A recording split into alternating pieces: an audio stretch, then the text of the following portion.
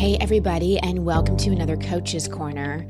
So I love this conversation I'm about to have with Alexandra Jamieson, and I specifically reached out to her after this week's coaching call with Gabby when I talked so much about accepting ourselves, especially our physical body. So many people, especially women, but men too, struggle with not liking their body and wanting to lose weight and being in this cycle of releasing weight and then gaining it back and having so much self-judgment, even self-hatred for that, and thinking, when I get to a certain weight, then I'll be happy, then I'll feel confident. And as I said in the episode, that is just the wrong equation. Please don't live in when-thens. So this conversation with Alexandra Jamieson, who I'm going to tell you about in a second, is super, super important. Please listen.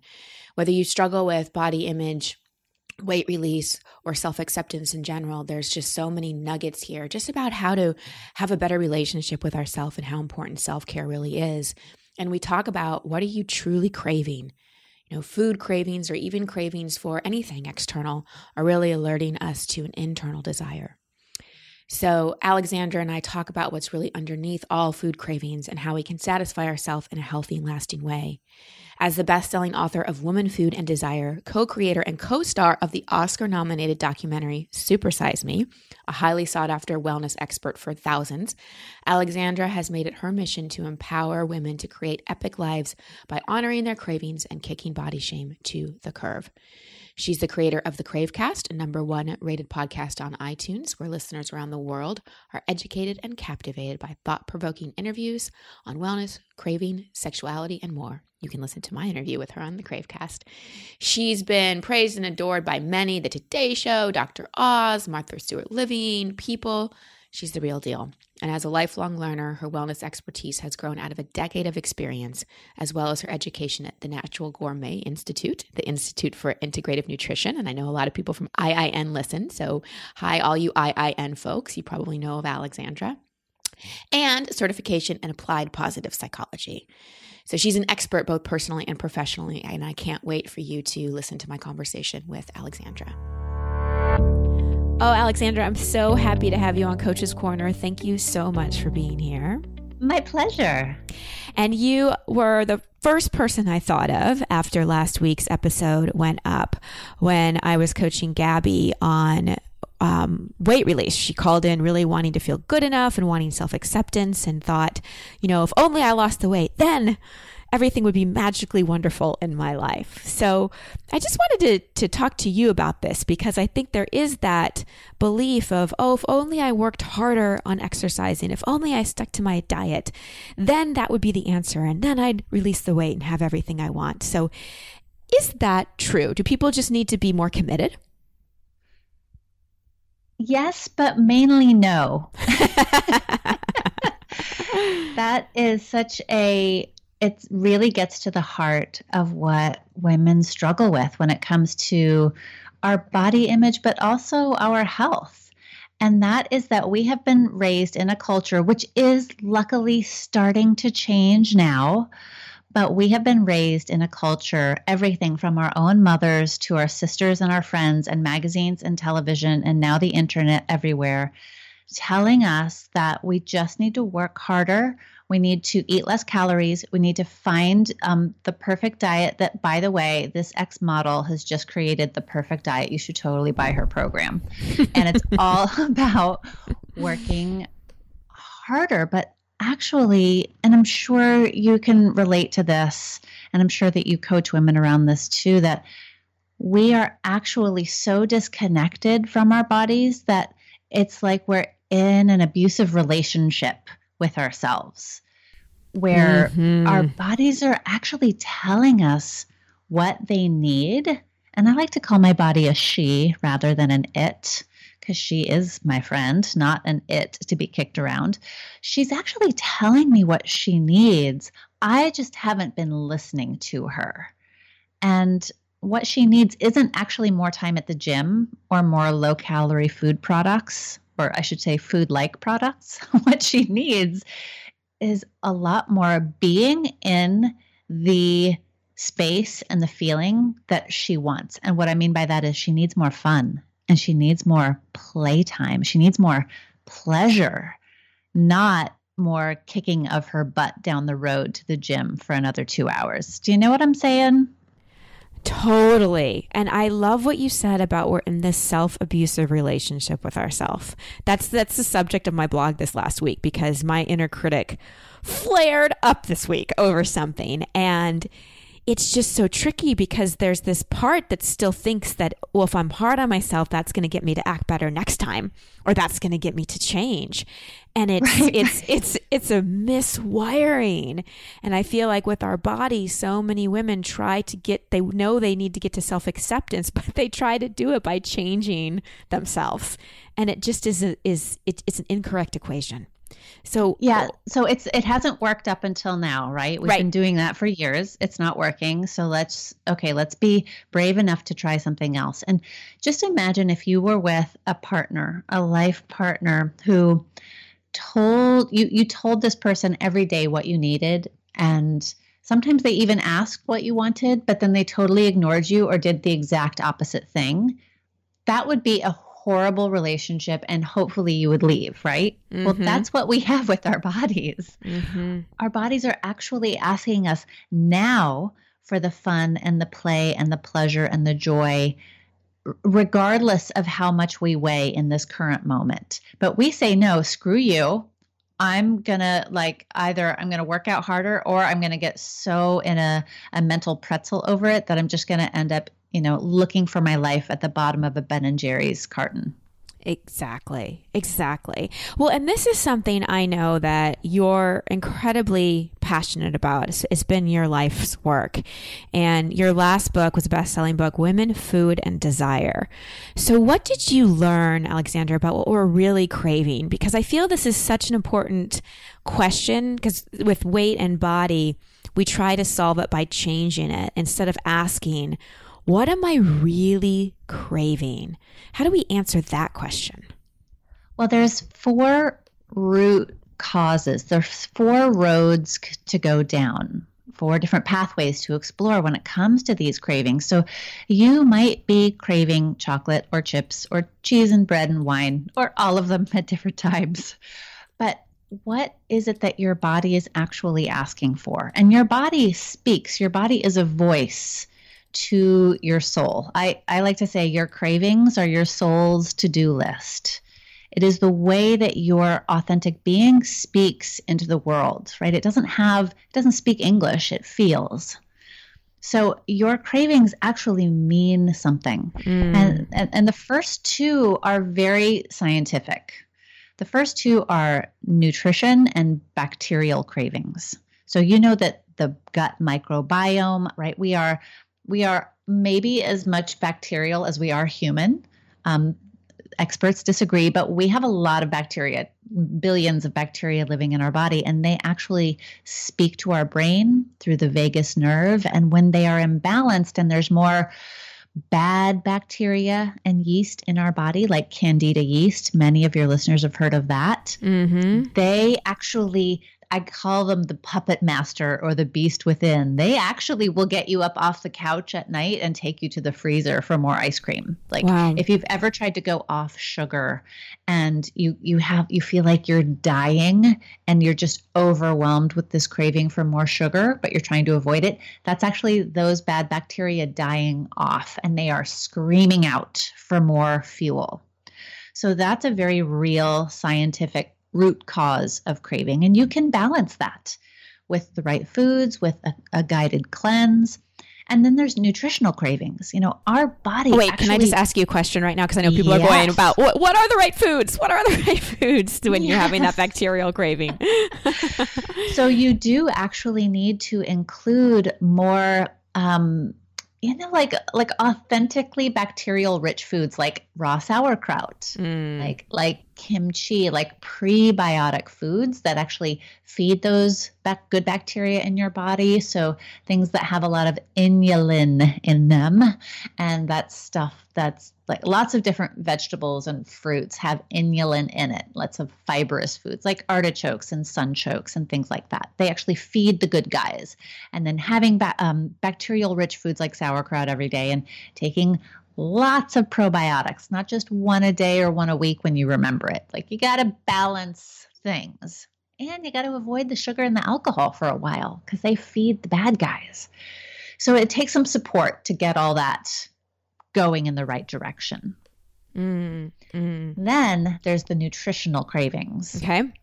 So you've probably craved chocolate around your cycle. That's a very common thing that I women crave experience. chocolate every day. Well, yes. Okay, let's be honest. So did you know that chocolate is actually an incredible source of magnesium? And most women are walking around very magnesium deficient. And your body will start to crave it when it needs it, especially during PMS when we're feeling cranky or our hormones are changing and going up and down. Magnesium is actually a really calming mineral that our bodies need more of. So your body's actually speaking to you. And I have all these lists of what those nutritional cravings mean, and I talk about it in the book, Women, Food, and Desire. So sometimes your cravings actually just mean that you're missing something. I love that. And when you know that it's normal to crave things and it's your body giving you a signal of how it wants to come back into homeostasis, and you become educated about that. And I love that you have your book and resources out there so people can actually work with their body. Because I think from my point of view, Alexandra, and I'm curious what you think of this, like I think that the diet mentality is based too much on deprivation and not really listening to our bodies and giving it the balance and the nutrition that it needs. Because when our body is balanced, then we don't have those cravings and then we don't have to be in deprivation. And isn't it lovely that fat is finally our friend again? This is like a whole new way of eating for most of us, right? Weren't you raised in the low-fat era? Oh, yeah. Snackwells and fat-free and all those things. Yep. Which now we're coming to learn, that's actually terrible for us. Right. The body needs a lot of fat. The brain needs fat to feel calm and to be able to do all the things that it needs to do. And you never feel satisfied on a low-fat diet. And it actually doesn't help. So we're having to relearn what real nutrition means because we've been living in this highly processed food-like style for so long. Now, the other interesting thing about those first two, bacterial and nutritional, is that a lot of the diets that we've been exposed to are about deprivation. They're about just taking stuff out, and they're all about willpower. But they don't actually teach you about willpower. They just say, suck it up, and you'll get through it, and you can do it. Well, here's the thing they don't tell you about, maybe because they don't know, is that when you take away all of those dopamine enhancing foods, right, the foods that give us pleasure, sugar, cheese, bread, etc. When you take those away, you have got to replace it with something fun that makes you feel good. Because otherwise, you just feel terrible and you're starving. So how's that working out for us? Not well. Then you're right back on it. You just feel like you're depriving yourself again. You feel deprived, you feel depressed, right? And you have nothing to look forward to. There's no hope. A lot of people look to their snacks and their favorite foods as like the thing that brings them hope in their day. I know coffee is a huge one for people. So what we have to do, which takes us to the next two root causes of cravings, is build in more emotional well-being and more physical well-being. Those are the two areas where you get a lot of those happy hormones like dopamine from.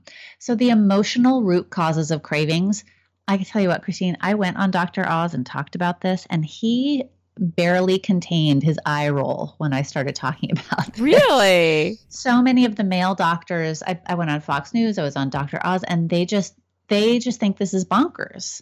And so many in the, more traditional Western medical world really think that it's a willpower problem, but we are emotional eaters. Every human being on earth, even the huge muscly guy at the gym lifting weights who drinks muscle milk after he lifts, he's drinking that based on an emotional desire to be a certain way. So we're all emotional eaters, but how are we primed? How are we trained? What access do we have to ways to deal with stress and anger and loneliness and anxiety we don't. Right. It's not taught to us. It's not built into our culture.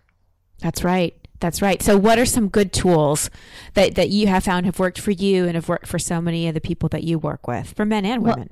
Well, I want to talk about one in particular that doesn't get enough airplay. You know, most people talk about gratitude and joy. Well, let's talk about honoring our anger. Oh, yeah. You know, I'm with you on this one. I do. Especially for us women, we are taught that being angry is like the worst thing we can do. We're taught to be nice girls. We're taught to get along with everyone. We're taught to be generous and forgiving and kind. Well, we get mad. Yep. And rightfully so, right? Life is infuriating sometimes. And it's okay. Yeah. It's okay to have that anger and feel it and express it. Sometimes you need to express it physically. Yep. You know, going and beating the crap out of your pillows or your bed, or even having a real conversation with someone who has angered you, mistreated you, disrespected you. That is appropriate in this life. But if we don't do it, we will do what I call anger snacking. Yep. Yep. Anger snacking, anxiety snacking. I am so with you on this. And I just personally have to thank you, because I was just, I talked about women and suppressing anger on Joe Rogan's podcast when I was on it. And, he didn't look at me like I was crazy or anything like that. But, I don't think he's ever heard a woman talk about it like I was talking about it. And I, talked about how I do retreats where I facilitate an anger burn and give women, foam noodles to hit with. And, I got a lot of comments from people about how crazy that sounded. And it just, again, reinforced kind of the stereotype and judgment on anger, and like that we don't have it, and that it's weird if we process it. But that has been the biggest needle mover for me on anything that I've done in my life, is all that pent up energy and frustration, because underneath the anger is hurt, and getting that out in a healthy therapeutic way has freed me from so much anxiety and so much anger snacking and anxiety snacking. So thank you so much for presencing that and just reminding us, men and women, that, we're emotional beings as well. Yeah. And in particular, if you like nuts or crunchy food like chips, anything really crunchy is a particular favorite for the repressed anger snacker. So if you're like, oh yeah, I really like to destroy something crunchy with my teeth, then it might be time for you to physically move that out, as you were talking about with the noodles and the beating up of the bed, etc. Because trauma, anger, etc., these things get stored in our body physically. We can't think it out. We can't talk it out. It has to be moved out. Yes. Oh my gosh, I love you. I had a gum addiction for a long time. Just that chomping. And just, when I learned how to process my anger, it was like that tension. And I had to, in a lot of my anger work, yell and scream and say things too, because it was like all that, fifth chakra, throat, jaw things that I never got out, that, my body was just trying to chew or eat to satiate it. So this is great. And with, have you ever noticed a correlation between people who have a high volume of their inner critic or are really hard on themselves, craving more the sweet foods, because that's the only way that they get sweetness? Oh, especially when their anxiety, stress, etc., their I hope this is okay, their bitch brain, as I like to call it, is really self-directed. Yeah. In traditional Chinese medicine, sweet is especially tonifying for the stomach. So when you have a lot of that stuff stuck in your gut and you feel a lot of tension in your tummy, a lot of bloating, stomach pain, etc., then you're really going to crave sweet to try to soothe that. Mm-hmm. And there's some good evidence that this is actually helpful. So in a way, in a big way, take it easy on your body. She's actually doing everything she can in the moment to try to keep up with what's going on for you. She's really trying to help. Mm-hmm. And you can, if you meditate, you can include some gratitude to your body. Like, thank you for trying to help me feel better. Even when it's using foods that in the end don't serve me all the time. like, thank you. I hear you. I see what you're trying to do now. And what you're touching on here is so key. It's about coming into right relationship with our body and not making it our enemy. I feel so many women just make their weight their enemy, that they're constantly fighting, and it's an endless battle.